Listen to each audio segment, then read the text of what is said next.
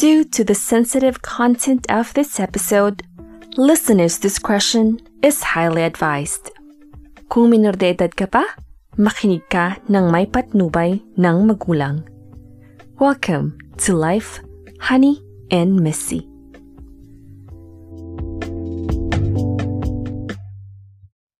Hi everyone, welcome to another episode of Life, Honey, and Missy. And in today's episode, I have a special guest who is gonna talk about her life. Kung paano siya nakasurvive sa lahat ng mga pinagdaanan niya from a broken family. Akala niya simula siya ng sarili niyang pamilya.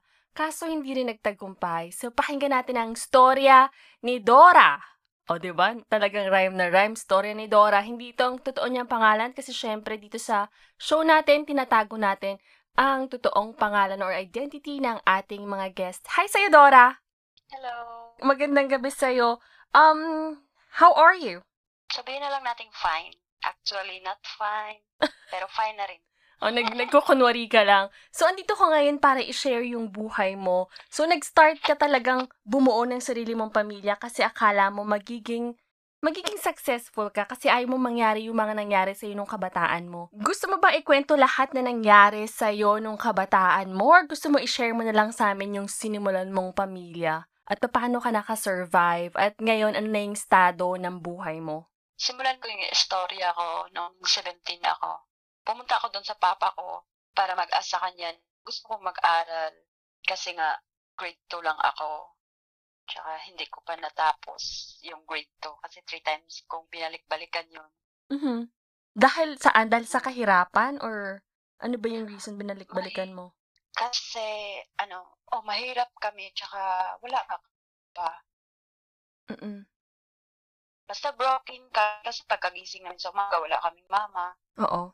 Yung ganun, parang survive namin yung araw namin, kung saan kami makakain, yung ganun. Mm-mm. Basta broken. Tapos, yun nga, yung sa edad kong 17, pumunta ako sa papa ko.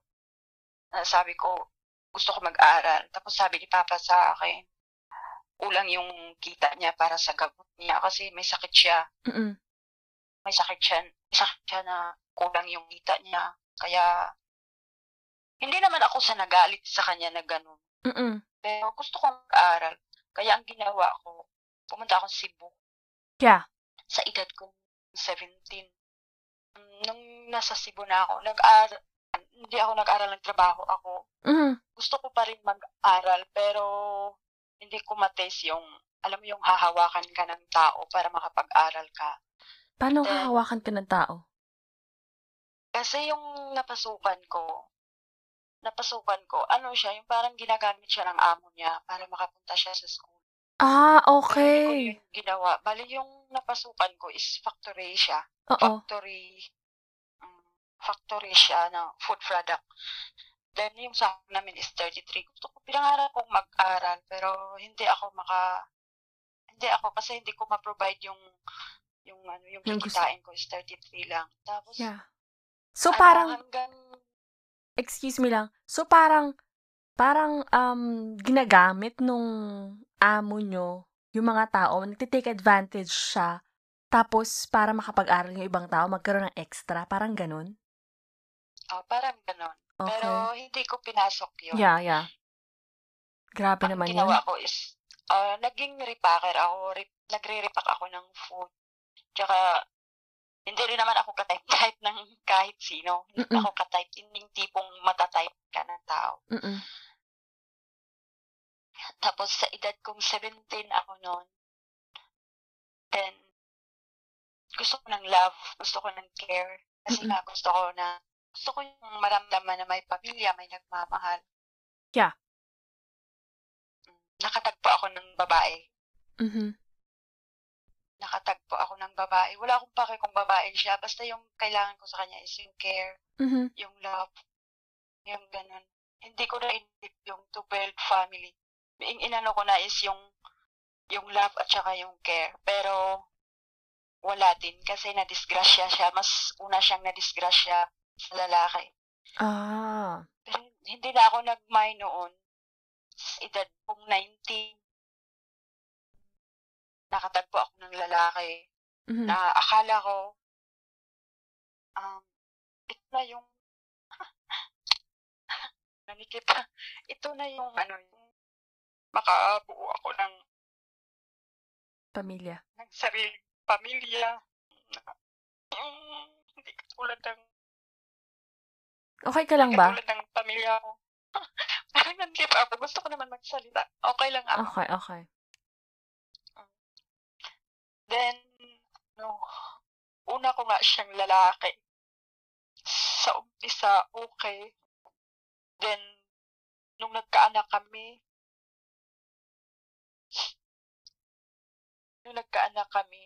parang paunti-unti na mali. Yung pangarap ko, nawala. Bakit? Ano nangyari? Kasi, parang sumasandal siya lagi sa mama niya. 19 ka nun? Pero patuloy ka. 19 ako na edad na yun. 19 ako na edad na yun. Yeah. Doon nag-umpis. Then, 19 ako na edad na yun. Then, nakikita ko na mama's boy siya. Yung wala siyang sariling paa. Pero, sa edad ko na yun, hindi ako sumuko. Then, nung nasa ospital ako, pinalhan mo ng babae. Huh? Dinalhan ako ng babae na kunwari kaibigan. Yeah. Pero hindi pa rin na ako sumuko kasi may baby na kami. Mm-hmm. Hindi pa rin ako sumuko. Sabi ko kasi, pag bibitawan ko to, yung pangarap ko na bubuo ako ng sariling pamilya, mawawala. So, kumapit ka lang kahit na hindi na maganda yung relasyon? Kumapit ako kahit sobrang hirap. Kasal ba kayo? Hindi. Okay. Hindi. Kumapit pa rin ako kahit sobrang hirap. Yung kahirapan namin sa financial, sa lahat ng bagay. Mm-hmm. Sa pagkain. 7 years kaming nagsama noon. Ilang taon? 7 years. Oh, okay. Na nagsama kami, nagkaroon kami ng 3 anak. Wow. Nagkaroon kami ng 3 anak. Mali nga na pinilit ko yung isip ko na binuo ko to. Gagawa ako ng pamilya na buo. Kahit nakikita ako ng hindi pala masaya. Kasi nga naghihirap. Naranasan ko sa buhay niya na kumain na kami ng panis na kanin, mag-iina. Yung pinipili ko na lang yung papanis na kanin sa akin at saka yung kaya pagkainin para sa anak ko. Yeah. I'm sorry. Yeah. Okay lang. Naalala ko lang. Mm-mm. Tsaka,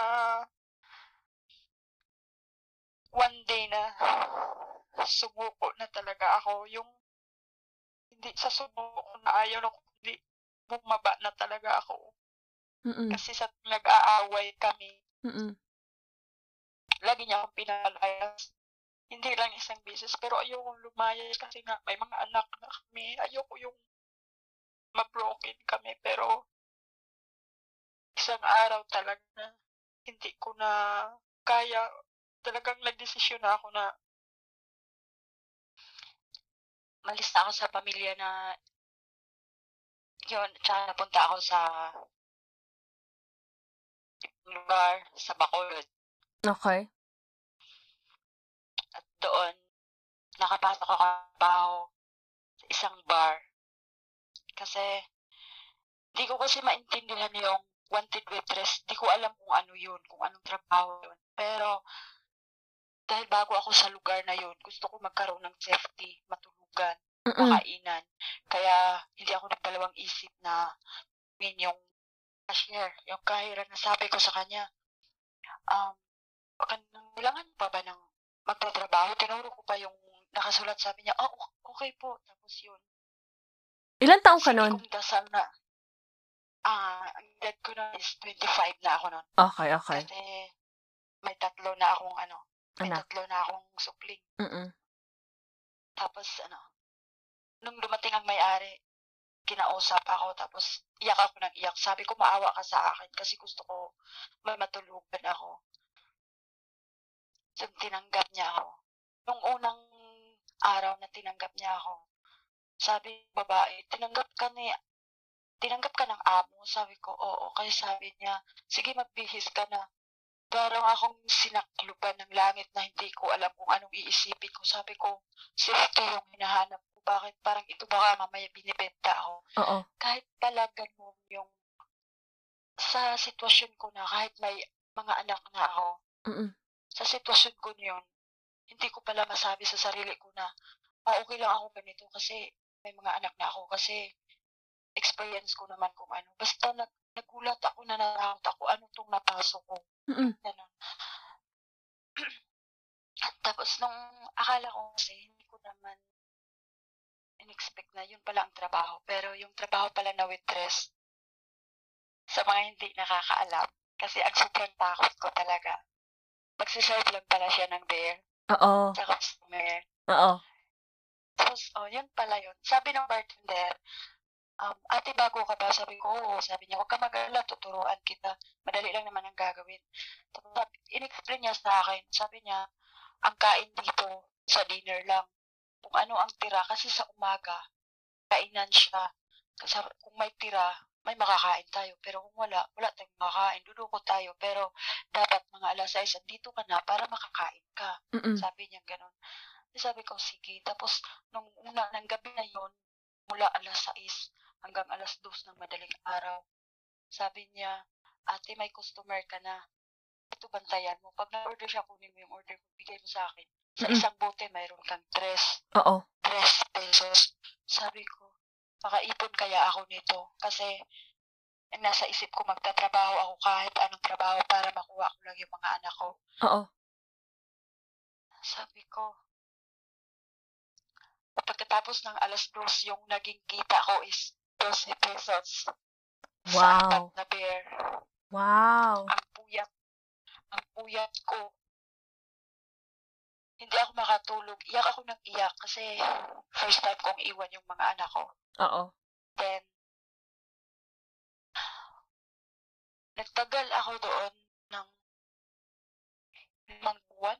Hindi ko Teka muna. 5 buwan. Teka muna. So, yung mga parte mo doon sa mga beer na yon, sa ino-order sa'yo, ano siya, yun lang yung, may sinasweldo ka pa on top of that or wala na? May sweldo ba kayo na regular? Yun lang, wala.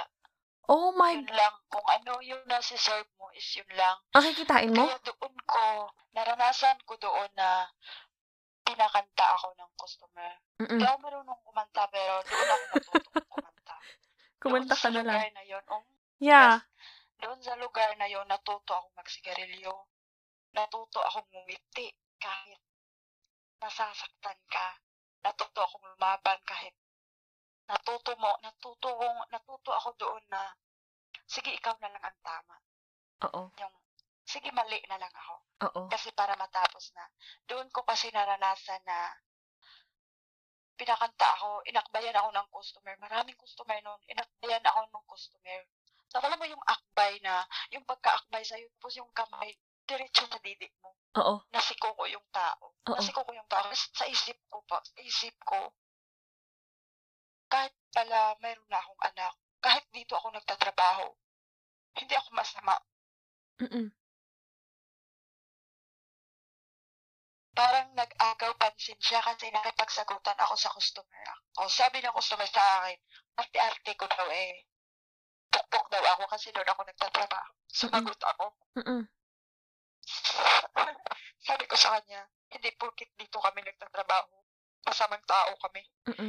Kaladkarin kami. Hindi mo alam kung ano yung ano. Tapos, nag-explain ako na, huwag mo akong bastusin. Yun pala, pag nasa lugar ka pala na ganun, kahit hindi mo intention o hindi mo hinangad na nandoon ka sa lugar na yun, ang tingin pala sa'yo ng tao is masama ka, kaladkarin ka, yung ganun. Tapos, nag-agaw pansin siya ng ibang customer at saka pati yung amo ko is nandoon na para i-fix. Yeah. Kaya doon ko natutunan na kasi dapat akong baba ako. Kaya parang kahit mag-explain ako na yung ginawa ng customer, Wala. hindi siya acceptable kasi Yeah. nandoon nga kami sa lugar na yun. Yun yung unang offense, unang foul ko sa pinagtrabahuan ko. Yeah. Tapos naging okay naman yun sa sunod na trabaho, sa sunod na araw. Andun na naman yung sinundan ako ng lalaki na itulak ko siya sa hagdanan. Wow. Kasalanan ko pa rin. Kasi yung kahit nga nasa lugar ka na yun na kaya nga nasabi ko, doon ko nasabi na hindi natin pwedeng husgahan yung tao. Yung parang nag-short ka ng maiksi, pukpo ka na, malandi ka na, yung mapula lang yung labi mo, husgahan ka na agad. Kaya doon ko nasabi na hindi natin pwedeng husgahan ang tao. Hanggang hindi natin nalalaman yung kung ano, yung ganun lang ang nakikita natin sa isang tao, pero hindi natin alam kung ano ang kwento, kung bakit, ganun. Anong dahilan kung bakit nila ginagawa yung mga bagay na ayaw naman nilang gawin? Yung, kaya din, doon na natuto na magsitilyo, mag-inom, ginagawa, yung sigarilyo ginagawa ko siyang pag wala kang kita, kailangan mong makatawid sa maghapon. Aantayin mo yung alas 6.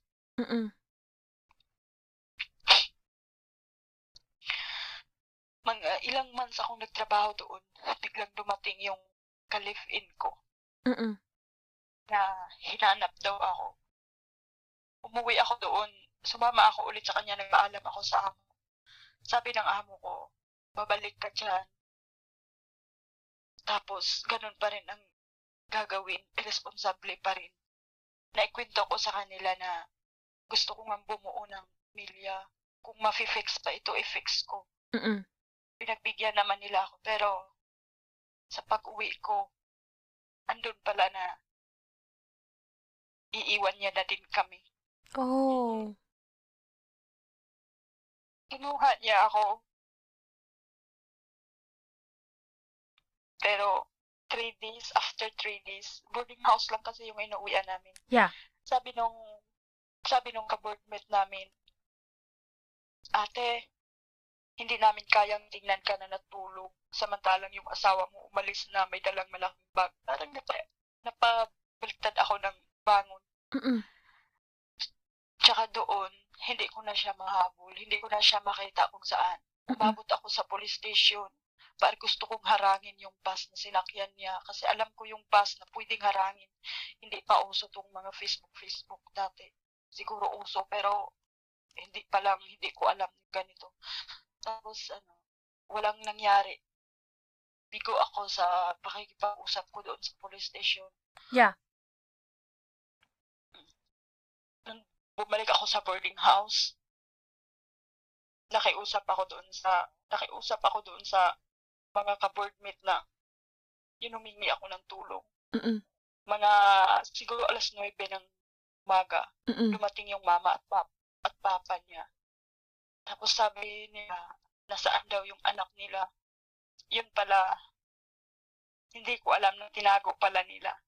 Oh. Tinago pala nila yung anak nila. Yung anak pala nila pumunta doon sa kanila, tapos yung nababa nga, tapos puntahan kami. Yung sabi ng nanay niya at saka tatay niya, hindi ka namin kayang pakainin. Pero, makakaasa ka sa amin na alagaan namin yung mga anak mo. Kami ang mag-aalaga. Naintindihan ko yung ibig nilang sabihin na umalis ako at magtrabaho. Nung araw din yun, tinawagan ko yung amo ko.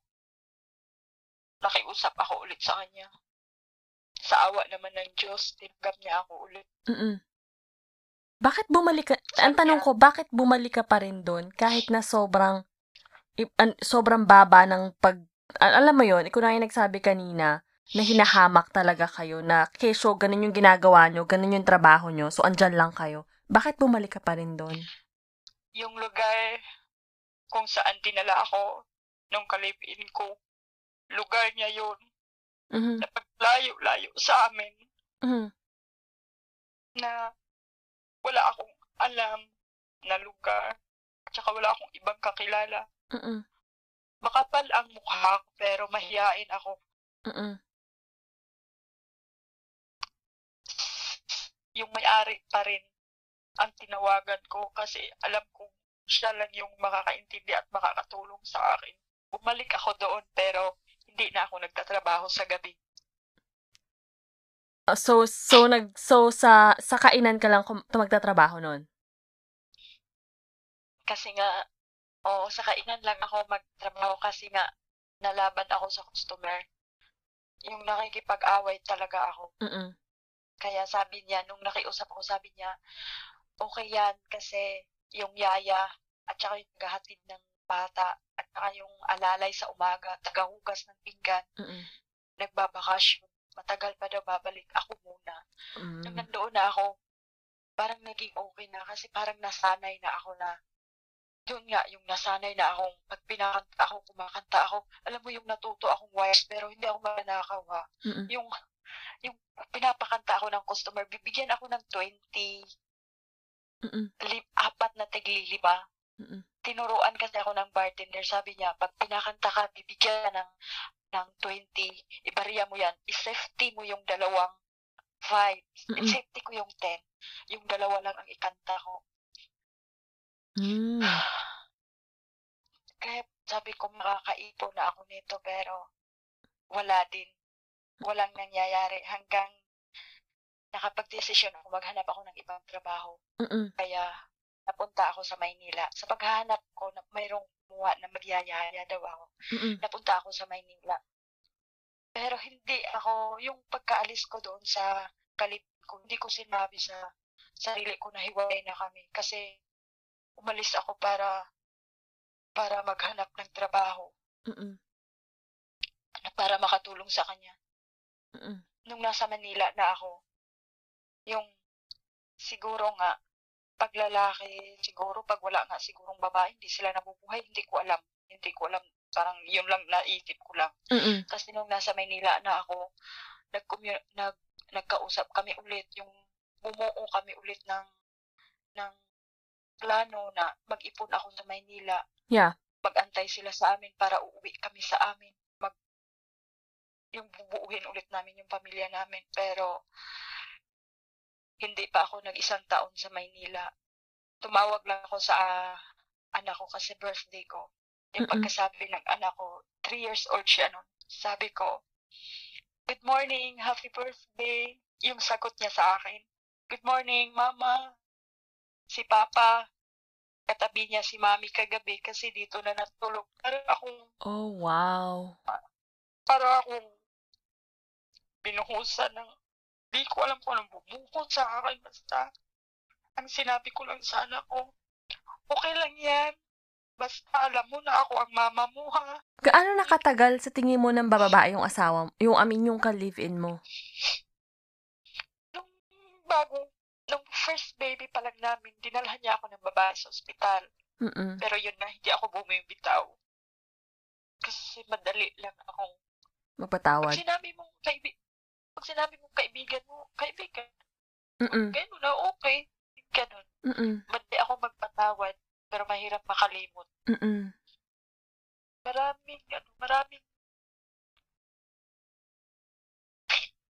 Marami akong tini sa pamilya niya. Naranasan kong sinakal ako ng papa niya. Kaya parang naging bato ako sa kanila. Wow. Ano ba yan? Sinakal ako ng papa niya. Hindi ko na kasi pinatawad ko naman kung tutuusin. Nakulong dapat sila. Pero sa paghingi nila ng tawad, pinatawad ko pa rin. Kasi alam ko na hindi ko lugar yun. Hindi ko alam. Pero mali pa rin yung tratuhin ka na ganun. Kahit naman hindi mo lugar yun, kahit naman kampo nila yun, hindi tamang tinatrato ang tao ng masama. sinakal ako sa kadahilan na hindi ako kumain. Umiyak lang ako ng umiyak. Hindi ako kumain kasi may usapan kami ni Mister na umuwi siya sa oras na ganun kasi pupunta kami ng prayer meeting. Punta kami ng prayer meeting kasi sumasali kami sa Couples for Christ para makasal. Yeah. Pero wala, hindi ko talaga siguro ako, maisip ko, ang dami kong pinasok na gano'n. Dad ko ngayon. Noon, pero, yun, nung nasa Manila na ako, yung kung ano-ano nang naririnig ko, pero nakapagtrabaho na ako. May sweldo na ako, nakapagpadala na ako. Nakakausap ko na sila. Kahit naririnig ko yung sinasabi ng, mayroon kasi akong bahay doon na nag-a-update na yung pag nagpapadala ka, hindi na pupunta sa mga anak mo, kundi dinidate ng mister mo. Wow. Ang rason ko naman. Teka muna, Dora. Hindi ba nagtatrabaho yung ka-live-in mo na yon?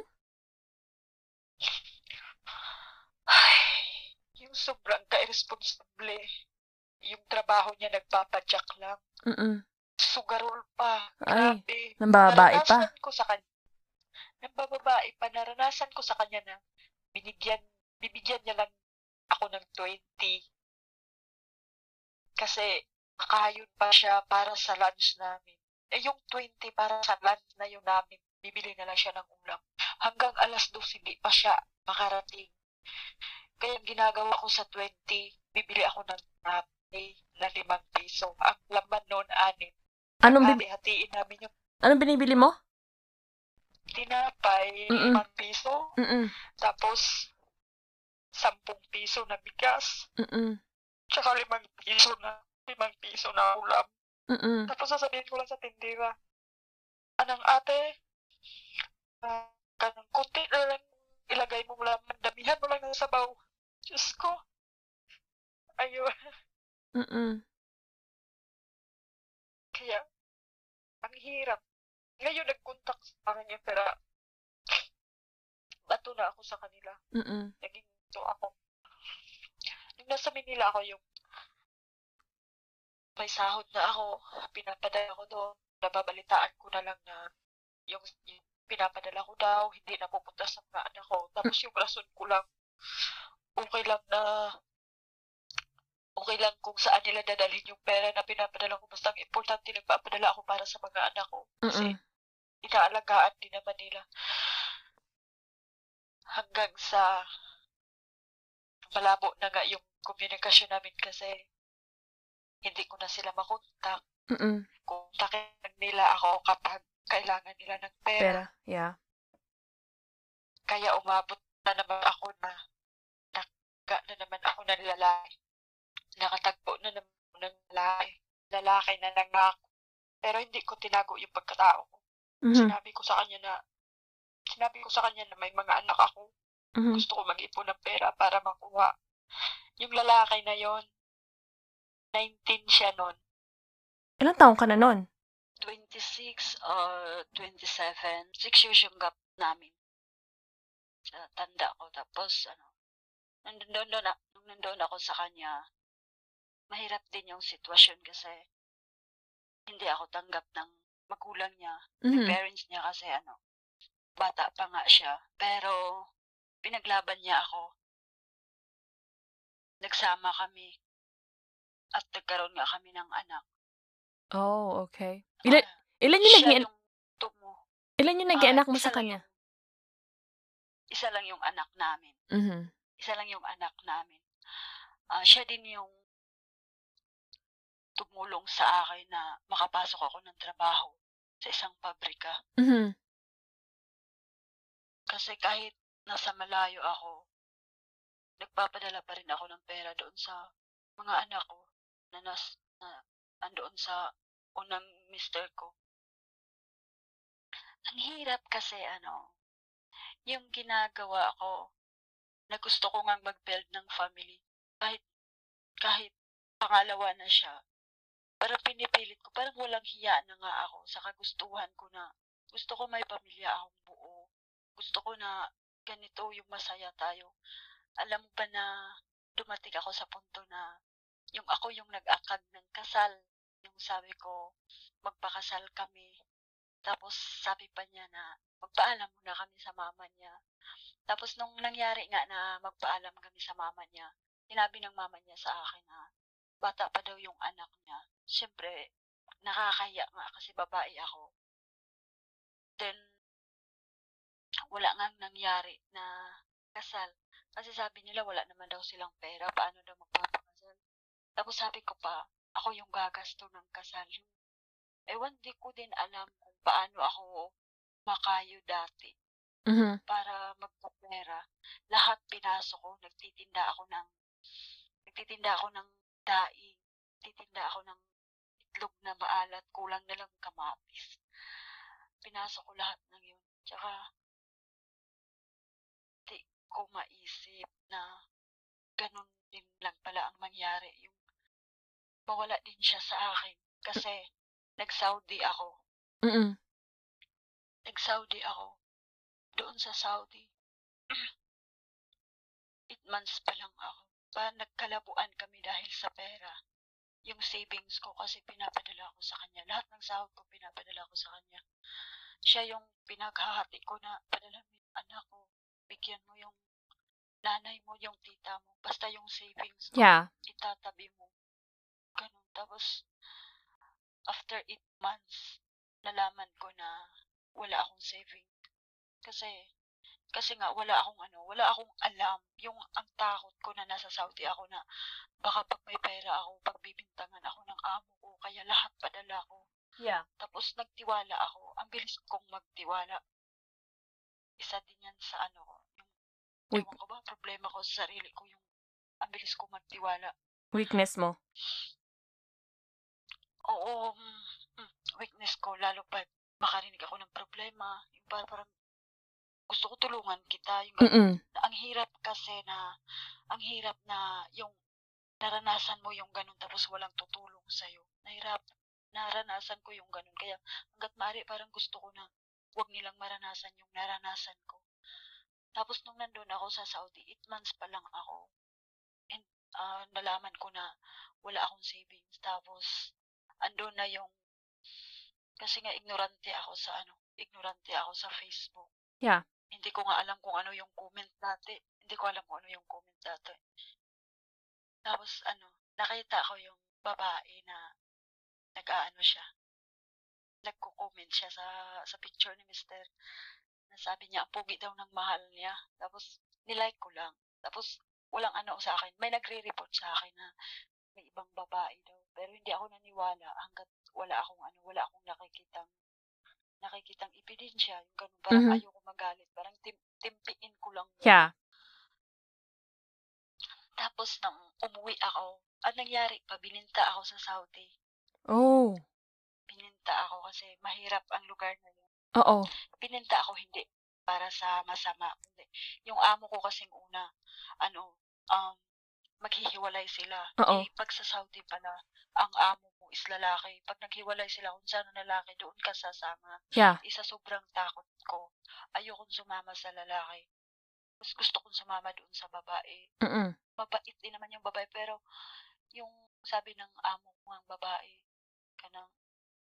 wag kang magstay sa police station kasi hindi daw ako safe. Sumama daw ako sa asawa niya. Ang ginawa ko lang noon, dasal lang ako ng dasal. Sa umpisa, dasal lang talaga ako ng dasal. Yung parang nanalig, pinagkaloob ko na lahat kung ano mangyari sa akin. Tapos, yun, nabinta ako sa ibang amo. Kaya umabot ako ng 2 years and 8 months sa Saudi bago ako nakauwi ng Pilipinas.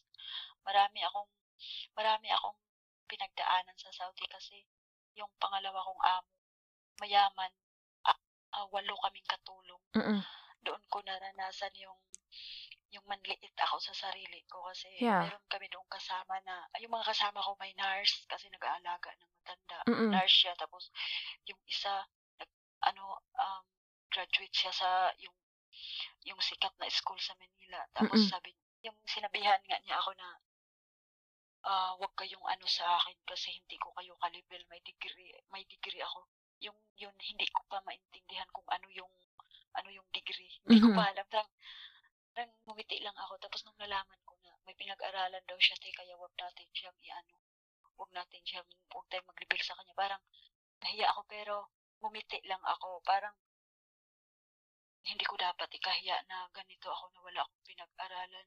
Basta parang lang ako, nagtaas ng ulang ako na oo nga, may pinag-aralan ka pero kumusta naman ang trabaho mo? Pareho lang tayo ng sahod. Parang sabi ko sa sarili ko, yumabang ata ako. Pero hindi, alam ko yung paa ko nasa lupa pa rin. Tapos nung umuwi na ako. Mali din naman kasi na ano ba to? Mangmamata. Ano ba yung tawag doon? I-judge ka ng tao base sa tinapos mo, sa grado ng pinag-aralan mo. Hindi naman tama yung ganun. Kasi kahit na sobrang ang taas-taas nga ng pinag-aralan mo, wala ka namang magandang asal, wala ring kwenta. Tsaka sabi mo nga, pare-pares lang naman kayong ano dun sa bahay. Ano bang tawag dun ano bang tawag sa inyo dun? Dama ba? Katulo. Kadama. Kadama. Akala ko dama. Narinig ko kasi sa mga friends ko yan. Pare-pares kayong kadama. So, bakit kailangan mag-inarte na, hello, mas mataas ako sa inyo? Ano kaya? Pares-pares lang tayo na kinakain dito. Pare-pares lang tayo ng trabaho. Pare-pares lang tayo ng title.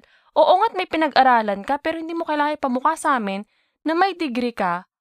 Pare-pares lang tayong kadama dito. Nakakainis yung mga taong ganun. So, sabihin ko sa'yo, hindi naman siguro talaga masama yung ginawa mo na ipagtanggol mo kung ano lang yung napag-aralan mo kasi nakakainis talaga minsan yung mga taong mapagmataas dahil lang sa tinapos nila. Oo nga't pinaghirapan nyo yan, di ba? Pero alam mo yun? Para sa akin, oo nga, hindi natin kailangan mangmata ng tao or mang-judge. Pero, alam mo bang marami akong na-encounter na mga tao. Katulad ng kahit nandito na ako sa ibang bansa, nakarinig pa rin ako na yung grammar. Sabi ko, ano ba yung grammar? Yung pag-arrange nila ng sentence. Yeah. Di ko alam yan. Basta nag-i-English ako. Basta ang importante, nagkaintindihan kami ng employer ko, ng amo ko. Tapos marami akong naririnig na yung ganun. Kaya minsan na-open ako, yung parang nasasaktan ako. Hindi ko maiwasan na itanong ko sa sarili ko na bakit wala akong pinag-aralan. Pero pumapasok din sa isip ko na hindi ko dapat isisi sa mama ko na wala kaming pinag-aralan kasi mahirap lang kami. Tsaka wala nga kaming papa kasi yung papa namin, namumuhay ng mag-isa. Hindi namin alam kung ano. Pero madami kami ha. At yun nga, nakauwi ako sa 2 years, 8 months ako sa Saudi. Nung umuwi ako sa Pinas, sinundo ako ni Mister, yung may anak kami isa. Sinundo ako sa airport, pero hindi siya lumapit sa akin. Ako yung lumapit sa kanya. Niyakap ko siya. Tapos, alam mo yung tayo babae, ramdam natin yung pag nanlamig yung partner natin. Tsaka, sabi nga nila, nung gabing yon, wala talaga siya, parang hindi siya na-excited na tingnan ako. Basta wala lahat. Kasi siya sa cellphone niya. Tapos nung nangyari yun, inakag ko pa siya na mag-check-in kami. At yun kasi din ang nakahiligan namin. Tapos yun, doon ko talaga na na, alam mo yung mas malamig pa siya sa nguso ng mas malamig pa siya sa nguso ng tuta. Ganun. Yun yung nangyari. Para talagang wala na. Oo, wala na. Tapos yun, nung umuwi kami sa bahay, sabi ko, pahiram ng phone mo. Oo. Tapos sabi niya, bakit? Sabi ko, nagpatugtog kasi siya. Sabi ko, papalitan ko yung music mo, hahanap ako. Tapos binigay niya. Yung pagkabigay niya, yung pagka-open ko, yung dumiretso talaga sa inbox na may picture. Yung, alam mo di ba pag hawak mo yung phone mo, tapos bigla kang nag-home, tapos kung mag-open ka sa Facebook, kung saan ka doon nag-back, doon din yun magpa-pop up kung hindi ka kung hindi mo siya ipinaback ng maayos. Yeah. Nakita ko yung picture ng babae na nagnguso sila, nasa room, tapos ignorante nga ako. Hindi ko nga kung ano yung room, parang wala lang. Doon lang ako na-alert na, bakit sila nag-kiss? Yung ganun. Sabi ko, may iba pala. Pero nilihim ko pa. Yung gusto ko munang itanong. Nilihim ko pa. Ang ginawa kong paglihim, sinave ko, pinasa ko sa inbox ko, tapos sinave ko. Tapos, yung tiningnan ko yung conversation ng inbox, nakita ko yun, yung naalala ko na nilike ko yung comment ng babae. Oh. Sabi niya, nag-like yung asawa mo sa comment ko. Sabi naman, conversation na nila yung binasa ko. Sabi naman ni lalaki, kapag nag-chat sa'yo, pasahan mo ng picture ng asawa mo para tumigil. Kasi yung babae, kasal siya, na maanak siyang 2. Wow. Anak namin 1 lang. Tapos, parang dumating ako sa punto na naging desperada ako. Gusto ko kasing ayusin. Ayoko yung ganun-ganun na lang na masira. Inayos ko, sabi ni Mr. Hindi na daw pwede kaming maayos. Kasi nga, yun ganun na, nahuli ko na, baka ganun lang din ang mangyari, mag-aaway kami kasi yung nakikita ko. Tapos sabi ko, hindi, kalimutan natin ang lahat kasi may anak na tayo. Tapos lumuhod ako sa harapan niya. Wow. Alam mo yung lumuhod ka sa harapan na hindi ka man lang pinatayo. Basta ka lang pinabayaan. Yeah. Parang Tanong ko sa'yo, Dora, bakit ganun yung tingin mo sa sarili mo na kailangan ikaw lagi yung susuyo kahit na yung ibang tao na yung may mali sa'yo? Gusto mo ba talaga magkaroon ng pamilya na base? I mean, alam kong gusto mo na hindi maging broken yung family mo although hindi pa talaga kayo kasal. Pero bakit kailangan mong ibaba yung sarili mo dun sa sobrang kababaang babaan na para lang maayos sa mga bagay na alam mo namang hindi na talaga maaayos pa? Iniisip ko na hanggat kaya kong gawa ng paraan para maayos, gagawin ko. Sa kahit anong paraan, parang gano'n na nga kasi umabot na talaga sa punto na pumayag ako na 2 kami. Wow. Kasi nakiusap si Miss. Kasi namimilit talaga ako na iwan na lang niya yung babae. Kasi nga, kasal naman yun, pwede pa siyang mapahamak. Kami na lang yung piliin niya ng anak namin. Tapos sabi niya sa akin, pwede daw kaming magbalikan. Pero pumayag ako na andyan din yung babae na 2 kami. Parang sabi ko, siguro maayos to. Pumayag ako. Ako pa yung gumawa ng schedule.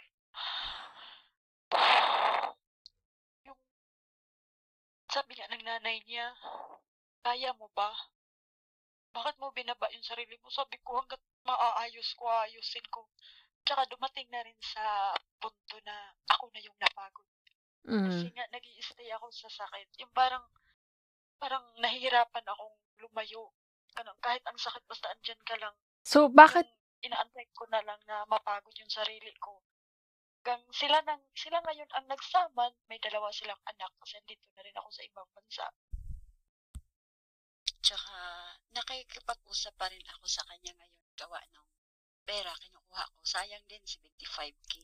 Oh, wow. Na binabawi ko kasi pinaghirapan ko yun sa Saudi. Kaya may communication pa rin kami. Gawa lang sa pera. Sabi ko nga sa kanya, kung hindi ka magsusuporta sa anak mo, unti-untiin mo lang na ibalik yung pera. Hindi ko bibiglain kasi alam ko ang sitwasyon. Then, yun nga, mag-uusap kami para maningil hindi na sa kung anong feeling ko kasi nawawala na rin. Pero galit ako sa mga babae, katulad ng babae, kahit hindi naman din siya nagsusuri kasi nga may pamilya siya. May anak siya, ganun. Tapos ito na nga naman. Teka muna. Ako sa pangalawa. Bago tayo pumunta dun sa sasabihin mo. So, kasal pa rin si babae dun sa asawa niya? Kasal siya. Tapos, itong si ex-jowa mo, sila pa rin 2 hanggang ngayon? Nagtago sila. Tago sila ng tago. May anak na rin sila? May anak na sila. Magdadalawa na anak. Oh, so alam ba nung asawa ng babae na yung 2 anak na yon is hindi sa kanya? yung anak ngayon ni ex, hindi yun alam ng asawa ng babae kasi nagtatago sila. Bali, 4 na lahat yung anak ng babae kasi may 2 siyang anak sa asawa niya. So, hindi na nagsasama si babae at saka yung asawa niya? Nagtatago na siya. Yung asawa ng babae nasa kabilang lungsod. Oo. Sila nasa may ganun. Okay. Okay. Sorry, okay. Nilinaw ko lang kasi naguluhan ako medyo. Okay, go. Dun sa sunod na sinasabi mo. At ito na nga, kasi okay na ako kay ex. Ito na naman, lalaki na naman. Ilan lalaki ba yung pag-uusapan natin ngayon? 3 lalaki. Hanggang dito na lang. Hanggang dito na lang. Okay. Pero alam mo, nakakatuwa sa'yo, Dora. Kahit na sobrang dahil mo na pagdaanan, alam mo yung fighting spirit mo, andyan pa rin. Talaga nakakatawa ka pa rin, nakakapagsalita ka pa rin. Kahit na naiiyak ka na, nakakapagsalita ka pa rin, pinagpapatuloy mo pa rin yung pag-share sa amin ng life story mo. Kaya nang itawa, iyak. Nasanay na ako na habang umiiyak, tumatawa. Nababaliw na. At ito na nga, nagkaroon ako ng pangatlong lalaki. Ito matindi kasi sa una kong lalaki, pinangarap kong maging asawa, mapakasalan. Sa pangalawang lalaki, ganun din ang gusto ko, mapakasalan. Pero wala. Ito sa pangatlo, pinamanhikan ako. Oh. Pinamanhikan ako. Pero, bago pa lang ako dito sa bansa kung nasaan ako ngayon, 2 months pa lang ako. 2 months pa lang ako dito sa bansa kung nasaan ako. May nag-chat sa akin na babae na kung boyfriend ko ba daw yung lalaki. Hindi ako tayo pag may kutob. Alam mo yung kutob. Chinat ko si lalaki. Sabi ko, may nag-uusap pa kayo ng babae na to. May ano ba kayo nito? Tapos, nag-deny siya. Tapos, yung, alam mo, pag ang lalaki nag-deny o yung sinungaling, kahit sinong sinungaling. Teka muna. Etong lalaki na to, saan mo to nakilala? Online ba? Or saan mo to nakilala? Sa amin na yan. Sa inyo. Bago ka umalis ng Pilipinas. Okay.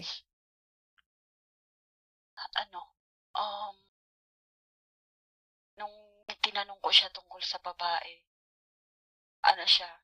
tumanggi siya, nag-deny siya. Anak siya ng kaibigan ng mama ko. Nung pinamanhikan ako, sabi ng mama ko, yung anak ko, hindi siya dalaga, hindi siya virgin. Kumbaga parang baboy siya na may mga piik na dala. Sabing ganun. Pinaya ako ng mama ko hindi para ipahiya na ganun, kundi para i-discourage yung lalaki. Ang sagot naman nila, kasi nga pinamanhikan ako bigla, yung wala sa plano. Ang sinagot ko nga doon sa lalaki na ayoko pang mag-asawa kasi nga may mga anak ako. Yeah. Sabi naman niya, kaya niyang maghintay. May ticket na ako noon pa Manila para sa pag-a-apply ko. Ayun, nung 2 months pa nga lang ako dito, andun na yung mga ewan ko ba. Hindi naman sila gwapo. Pero bakit yung mga babae? Kaganda naman ang mukha nila. Oo, totoo, maganda yung babae. Yung sa una kong lalaki, maganda yung babae na pinalit sa akin. Yung pangalawa, maganda din yung babae. Hindi ko naman nilalait yung naging partner ko, pero wala naman kasi sa kasi hindi naman mayaman. Sa itsura, ewan ko na lang siguro baka sa dala or ano. Yeah. Tapos, yung nandito na ako. Tapos ayoko pa ngang maniwala na yung babae, ganun. Doon na ako naniwala na yung kinakasama ng babae mismo ang nag-chat sa akin na nahuli daw niya yung boyfriend ko at saka yung asawa niya. Ay, sabi ko, bahala na kasi nga nandito ako sa malayo. Sabi niya, payag ka lang ba? Tapos umabot sa punto na nag-away kami ng babae. Nag-away kami ng babae, nagpahiyaan kami sa public. Ganun na, parang sobrang galit ko na kasi nga may asawa ka, may kinakasama ka. Bakit kailangan mong manggulo? Pero yung marupok nga ako kasi parang inayos, humingi ng second chance. Yeah. Binigyan ko. Sabi ko mag-stay ako sa sakit. Yung masakit, ako yung pinili mo kahit hindi ko alam yung rason. Kung tutuusin, parang wala naman akong pamilya na naaayusin sa kanya kasi wala naman kaming anak. Bago lang ako kasi nga 17 years pa lang ako umalis sa amin. Bumalik ako sa amin, ang edad ko is 33 kasi 17 years ako bago bumalik ako sa lugar namin. Kasi tumayo ako mag-isa. Yeah, sa paa ko. yeah. Tapos yun, yung ako yung pinili niya, pumayag ako. Nung nandito ako, parang umabot pa sa punto na magpakamatay ako. Pero hindi, yung sinasaktan ko yung sarili ko. Sinusuntok ko yung dingding para lang maalis yung sakit na nararamdaman ko. Yeah. 3 years kami nung nitong lalaki na pinamanhikan ako. Pero naghiwalay din kami kasi nga yung feelings ko na pinabayaan mo ako hanggang nasanay ako na wala ka. Okay lang yung matulog ako. Kaya natuto akong yung mag-Facebook. Sabi ko, paano ba tong comment? Ganun, ano ba tong sinasabi nilang like? Ano yung share? Yung ganun. Parang sabi ko, hindi naman hadlang pala na na ganito lang yung natapos ko. Yeah. Dapat lang pala matuto ako. Hindi ko kinakahiya kung ano ako. Basta parang laban lang, bahala. Pero andun yung nasasaktan ako. Yung may normal tao naman na, yun. ano ba yan? Yung nagtrying hard. Sabi ko, ano naman, basta nagsalita ako, basta sinusubukan ko. Ano yung kaya ko. Yeah. Ganun, naghiwalay din kami nitong lalaki na pinamanhikan ako. Kasi nga, lagi kong hiling sa kanya na ayusin mo yung papel dyan para pag uwi ko, magpakasal tayo. Yung ganun, kahit sa huwis, para ganun, parang, kasi iniisip ko na yun na ganun na, para naman kung sakaling may mga agaw sa'yo, kaya kitang ipaglaban. Kasi sa mga Pasko, parang hindi ko siya pwedeng ipaglaban kasi hindi ko siya asawa. Hindi kita matawag na kabit kasi hindi naman ako kasal. Parang ganun. Tapos, yung itong lalaki, parang tinanggap niya lang din. Parang, hindi nga siguro kami para sa isa't isa. At ito na nga, kasi nga okay na ako sa kanila, na wala na. Kaya, sabi ko, kasi nakakita ko yung mga babae sa babae. Sabi ko, ang sweet. Parang ganun. Parang, hindi naman ako kasi ranas ko yung ganun. Ranas ko yung yung una talagang napasakamay ako sa babae. Pero parang lang yun, parang puppy love lang yung parang laro Yeah. lang. Parang, Kasi bata ka pa I nun. need your love. Parang gusto ko yung love mo, gusto ko yung care mo. Parang kung ano-ano na lang ginagawa natin. Parang wala sa plan. Tapos, yun, ito nga ngayon na nakatagpo ako. Bago pa ito sa taong na meron akong nakarelasyon na hadlang sa relihiyon. Pero, sabi ko nga, bakit pa ako? Kasi nga, hinahanap ko yung love, yung care. Parang wala na sa akin yung bubuo tayo ng pamilya. Bubuo ako ng pamilya. Wala na sa isip ko. Kundi ang hinahanap ko na lang is yung love, yung care, yung naglalambing ako. Kasi parang naisip ko na, kung bata pala ako, hindi ko naranasan maging bata.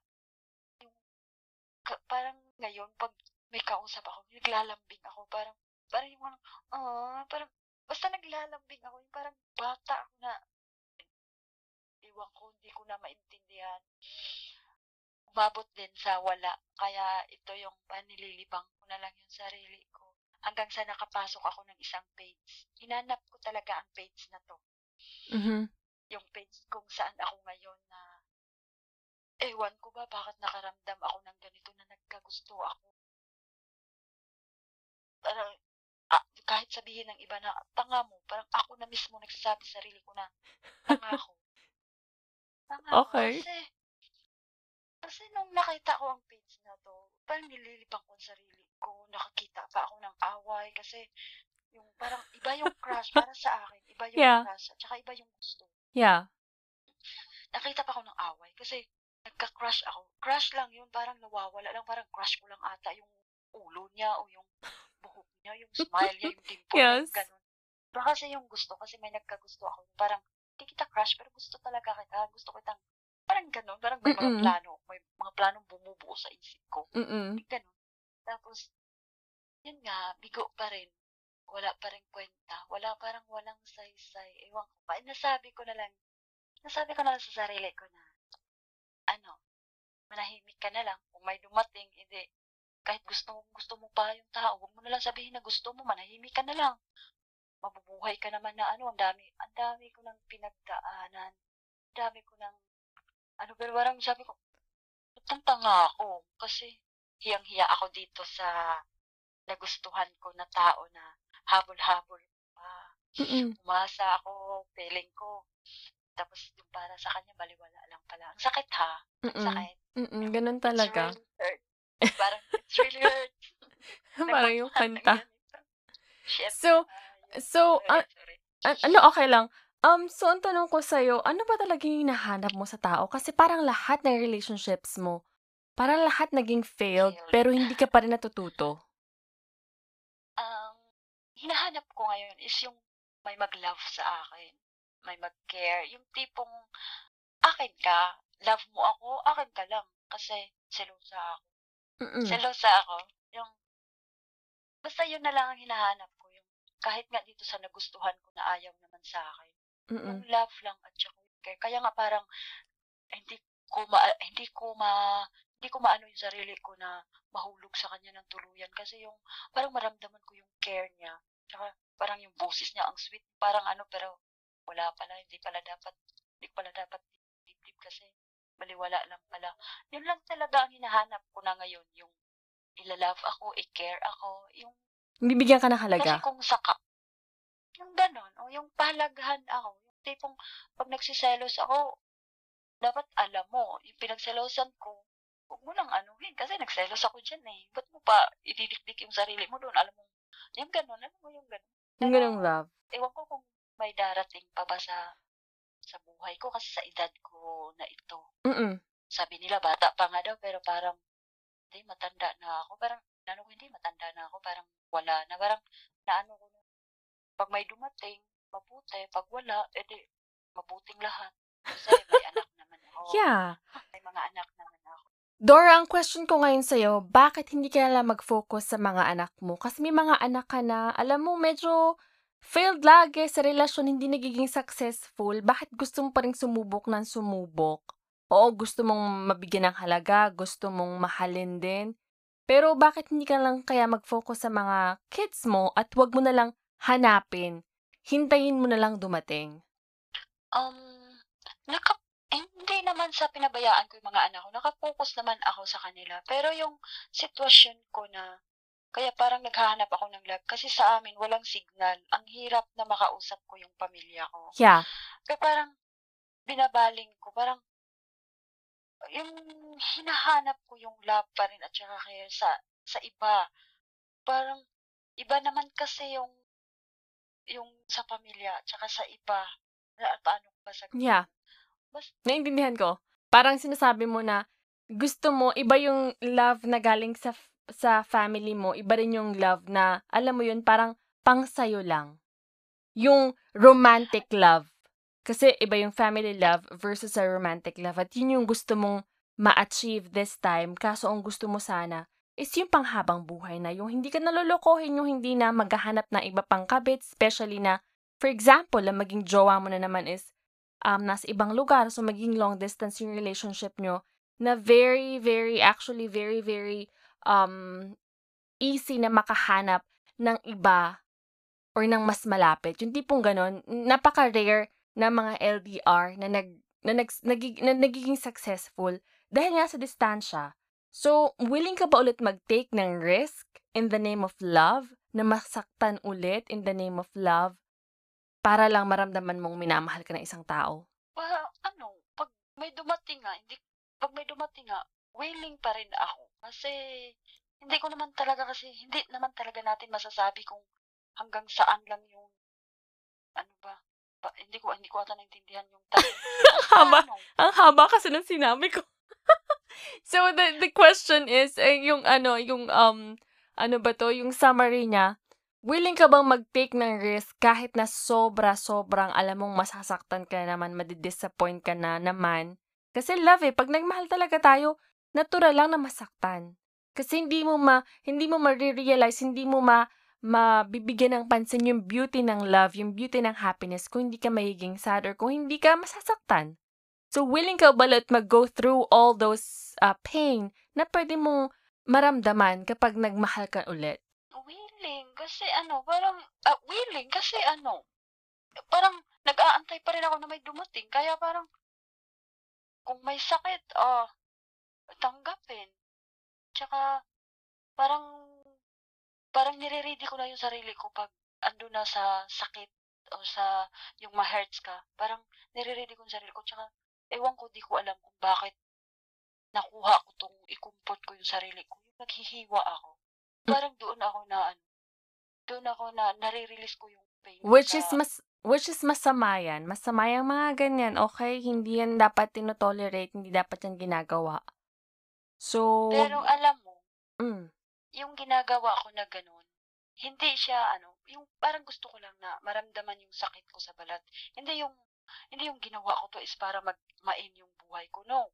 Kundi ginawa ko to para, kasi actually, hindi ko nga pinupulso yung sa ibabaw nga yung pulso kasi gusto ko lang na masaktan. At saka minsan nga sa hita ko, minsan tinutusok ko yung alam mo yung pag kinukuhanan tayo ng dugo, yung tinutusok ko yung dulo ng daliri ko para makaramdam ako ng sakit. Yung parang ayokong maramdaman dito sa puso ko, yung sakit sa dibdib ko. Di gusto ko maramdaman sa balat ko. Pag naramdaman ko na yun, susunod na yung luha ko. Parang, tapos sunod niyan, makakahinga na ako. Ewan ko ba't ko nakuha yun. Hindi para ginawa ko to para magstay ka sa akin. No. Saka ko lang kasi ito ginagawa kapag ang sakit hindi ko na kayang ihinga. Yung ang sakit, yung hindi ko na kayang isigaw. Saka ko siya, parang ini-slice ko siya ng konti. Hindi para magpakamatay. Kasi kung magpakamatay lang, pupusuhin ko na, puputulin ko na diretso o tatalon ako sa bintana. Alam mo, Dora, hindi kasi, oo, lahat tayo nagkakaroon ng heartache, lahat tayo dumadaan sa disappointment, lahat tayo nasasaktan. Pero we have to be strong and we have to find ways kung paano tayo makaka-cope up sa nararamdaman natin without hurting ourselves. Yeah, some people usually do that just like you. You hurt yourself. I mean, I probably used to do, no, when I was younger, I used to punch walls. Doon ko nare-release yung galit ko. But then I realized, if I keep punching walls, masasaktan ako. Malay mo, mabali pa yung kamay ko or mabasag yung mga daliri ko. So, nasaktan na ako ng sobra. Nasaktan pa ako physically, nasaktan pa ako emotionally. If I keep doing that, there's a possibility na yes, ngayon nga, hindi nabasag yung kamay ko. Pero what if the next time nagawin ko yun? Ano mangyayari sa akin? There's always a possibility na mababasag ko yung kamay ko. Hindi ko na magagamit yung kamay ko napakarami nating gamit para sa kamay natin. So we have to think about the consequences kapag may ginawa tayong something. So I suggest na sana wag mo na ulitin. Kasi that is not a good way to release the pain. Yeah, you can talk to other people or humanap ka ng ibang way to release the pain. Huwag yung ganun nasasaktan mo yung sarili mo. Siguro nga, salamat sa sinabi mo na huwag kong gawin yon. May isang tao na nagsabi sa akin na sabi niya, huwag mong gawin yon. Humanap ka ng, tulad ng sinabi mo, yun din ang sinabi niya. Kaya parang, sabi ko ngayon na narinig ko sa'yo, dapat i-apply ko sa sarili ko. Yeah. Kasi sarili ko na, may hanap ka ng ibang way para marami kang pwedeng gawin para hindi sa ganung bagay. Kasi sabi nga niya, ayusin mo muna yan. Nakausap ko kasi siya nito lang lately lang. Ganun. Kung ano yung sinabi mo ngayon, ganun din yung sinabi. Siguro nga, salamat sa ganun, i-apply ko sa sarili ko. I promise to myself siguro na hindi ko na dapat gawin yun. Actually, mahirap din kasi masakit siya, nawawala yung sakit sa dibdib. Pero pag pagaling na siya, Makati, kinakamot ko, masakit na naman, Makati. Ako pala yung naghihirap. Exactly! Magkakaroon ka pa ng peklat dyan. Teka, nakikita ko pa rin may mga scars pa rin ako sa daliri ko. Nakikita ko pa. Kasi ganun din talaga ako mag-release ng pain nung mga 20s pa ako. Ganun ako mag-release ng pain. Pero naisip ko, ay, ano ba yan? Aayusin ko tong mga ginulo kong bagay. Ay, ano ba yan? Kailangan kong pinturahan tong sinuntok ko na wall kasi nasira ko yung pintura. Parami yung gagawin mo dahil lang sa ganong ginawa mo. So yeah, you have to think about the consequences na pwedeng mangyari in case na gawin mo yung mga bagay-bagay. Isip ka lang ng isip, ganun. Salamat. So another question for you. Ano pala yung masasabi mo dun sa mga taong gustong makabuo ng pamilya pero nahihirapang makabuo ng isang masayang pamilya? Message ko para doon sa mga broken family at saka sa mga gustong bumuo. Laban lang tayo. Now, pray lang tayo. Pray lang, i-surrender na lang natin kay God. Siya na bahala sa atin. Siya naman kasi yung nakakaalam sa lahat eh. At saka doon pala sa mga broken family. Kaya natin to, laban lang sa mga iniwan ng tatay. Kasi yung sa akin pala, broken na nga pala. Kahit anong gawin ko, ito na nga pala. Broken na yun. May 4 ako. Message ko sa inyo, maging strong lang kayo, maging matatag kayo. Tayo. Dora, meron ka bang anything to say or yung final words mo sa mga listeners natin na nag-go through ng family problems ngayon or kayo mga taong gustong bumuo ng pamilya or kayo mga taong minsan natatakot ng magmahal pero sumusubok pa rin? Anything na pwede mong sabihin or gusto mong sabihin sa kanila? Okay. Para sa mga nakikinig, sa mga listeners, sana may natutunan kayo sa senior ko at saka may gusto akong sabihin na para pala sa mga tao na yung may matataas na tao o matataas na pinag-aralan, wag naman natin o wag nyo naman kaming i-judge o i-look down kasi ganito lang kami. Hindi rin naman namin ito ginusto eh. At saka, ulitin ko para sa mga broken family na gustong bumuo, tapos bigo pa rin. Huwag kayo mawala ng pag-asa, laban lang, tsaka pray lang tayo.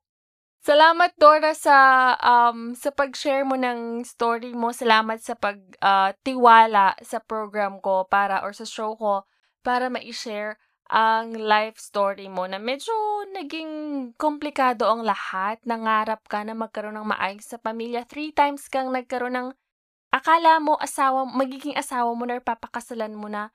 Yung taong akala mo magiging kasama mo na hanggang pagtanda mo, pero lahat yun sa kagustuhan mong maging buo yung pamilya, sa kagustuhan mong magkaroon ng hindi broken na family gaya ng pamilya kung saan ka nanggaling. Nag-try ka ng 3 beses. Nag-try ka kahit na sobrang sakit na, kahit nagkaroon pa sila ng babae habang kayo. Kahit may mga anak kayo, talaga nag-try ka, sumubok ka. Nag-take ka ng risk ilang beses. Pero hindi talaga naging successful. Pero ngayon na single ka, sana ini-enjoy mo yung single life mo. Tapos mag-focus ka lang siguro sa career mo. At the same time, alam ko na inaalagaan mo yung mga anak mo. Siguro for now, just enjoy what you have. And I salute you kasi napaka-strong mo na tao na nagawa mong, what do you call this? Nagawa mong alagpasan ang lahat ng dagok ng tadhana sa'yo. At naging strong ka kahit na sobrang sakit na mga pinagdaanan mo. Salamat sa pag-share ng story mo, ha? You're welcome. Tsaka salamat din at naging parte ako ng programa mo. Okay, salamat, Dora. Bye-bye. Bye-bye. There you have it, a very interesting story of Dora. Well, we all know that a broken family can have negative impact in one's childhood and this can be carried through adulthood as well. Dora didn't want to end up like her family, pero unfortunately, nag-end up din siyang parang ganun na nga, hindi pa nga siya nakasal eh. Anyway, I kind of admire her dedication to build a happy family. What she had gone through in life made her to be an amazing parent, doing her best to provide for her 4 children. Yep, siya lang talaga nagsusuporta sa kanila kahit na nagkaroon siya ng mga karelasyon before. Of course, nagkaroon na rin ng mga pamilya-pamilya yung mga yun eh. So, nag-end up na siya lang nagsusuporta sa mga anak niya.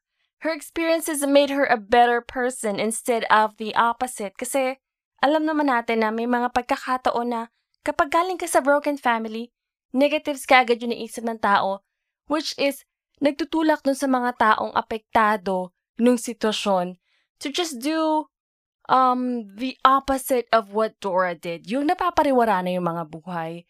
Yes, kahit na ngayon naging stronger si Dora, kahit na ngayon nakabangon siya sa lahat ng pagsubok na dumaan sa buhay niya, na natukso pa rin or natempt pa rin siyang maligaw ng landas. Pero ang ginawa niya, pinagpatuloy niya na sa tamang daan siya pumunta. Kasi nga, gusto niya pa rin makabuo ng isang happy family. Pero gaya nga ng sabi niya, hanggat nga daw may buhay, may pag-asa. So, syempre, gusto niya pa rin magmahal at mahalin ng isang taong handang damayan siya habang buhay, hindi lang panandalian. So, salamat Dora sa pagiging brave enough para bahagi ang kwento ng buhay mo. So, I guess that's it for this week's episode. Sana may natutunan kayo sa ating episode for this week. And if you wanna be a guest for our next episode or sa ating upcoming episodes, just let me know. Send me an email through lifehoney@gmail.com. And you can also send your confession if you just want it to be like a letter, like a Dear Missy edition.